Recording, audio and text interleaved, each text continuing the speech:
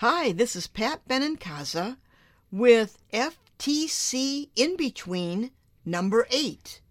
Creative block or reset button. Imagine a beautifully crafted sailboat on the sea.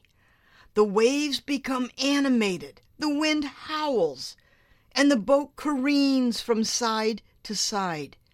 You are standing on a rocky shore watching.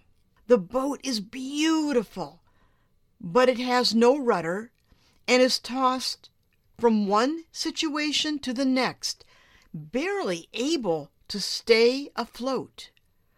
This is what a creative block feels like. A rudderless boat adrift in a sea of uncertainty. The longitude and latitude of your creative self are points unknown.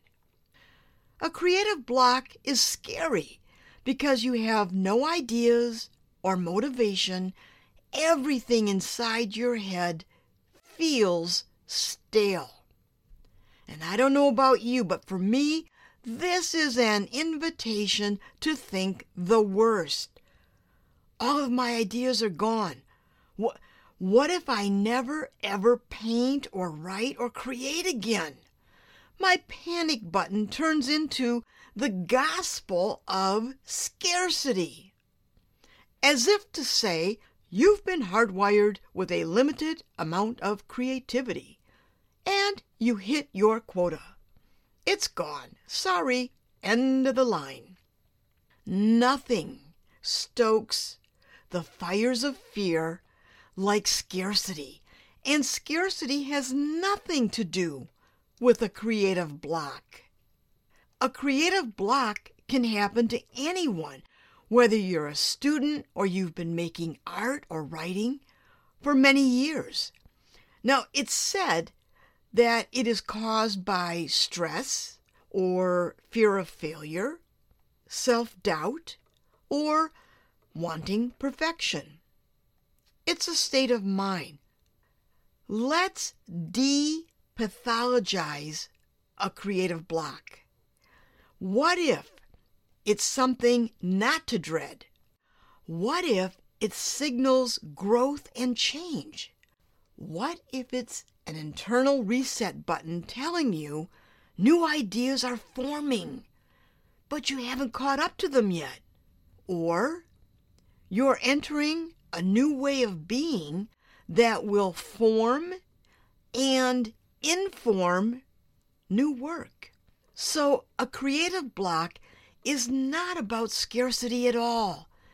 It is a rich time to create mental space for growth and change that requires self-care. Or you need a damn dose of serious playful. Do things that make you happy or inspire you. Clean your workspace, rearrange furniture at home.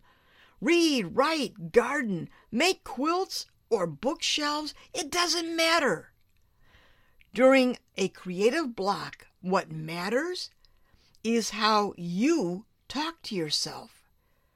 Critical, cruel voice, or that self of yours, like a best friend who tells you, it's okay, you got this, you got this.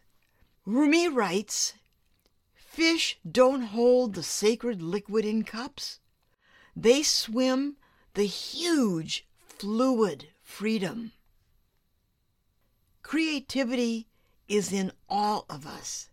It ebbs and flows according to when it needs to be seen and heard. Okay, thank you. Bye.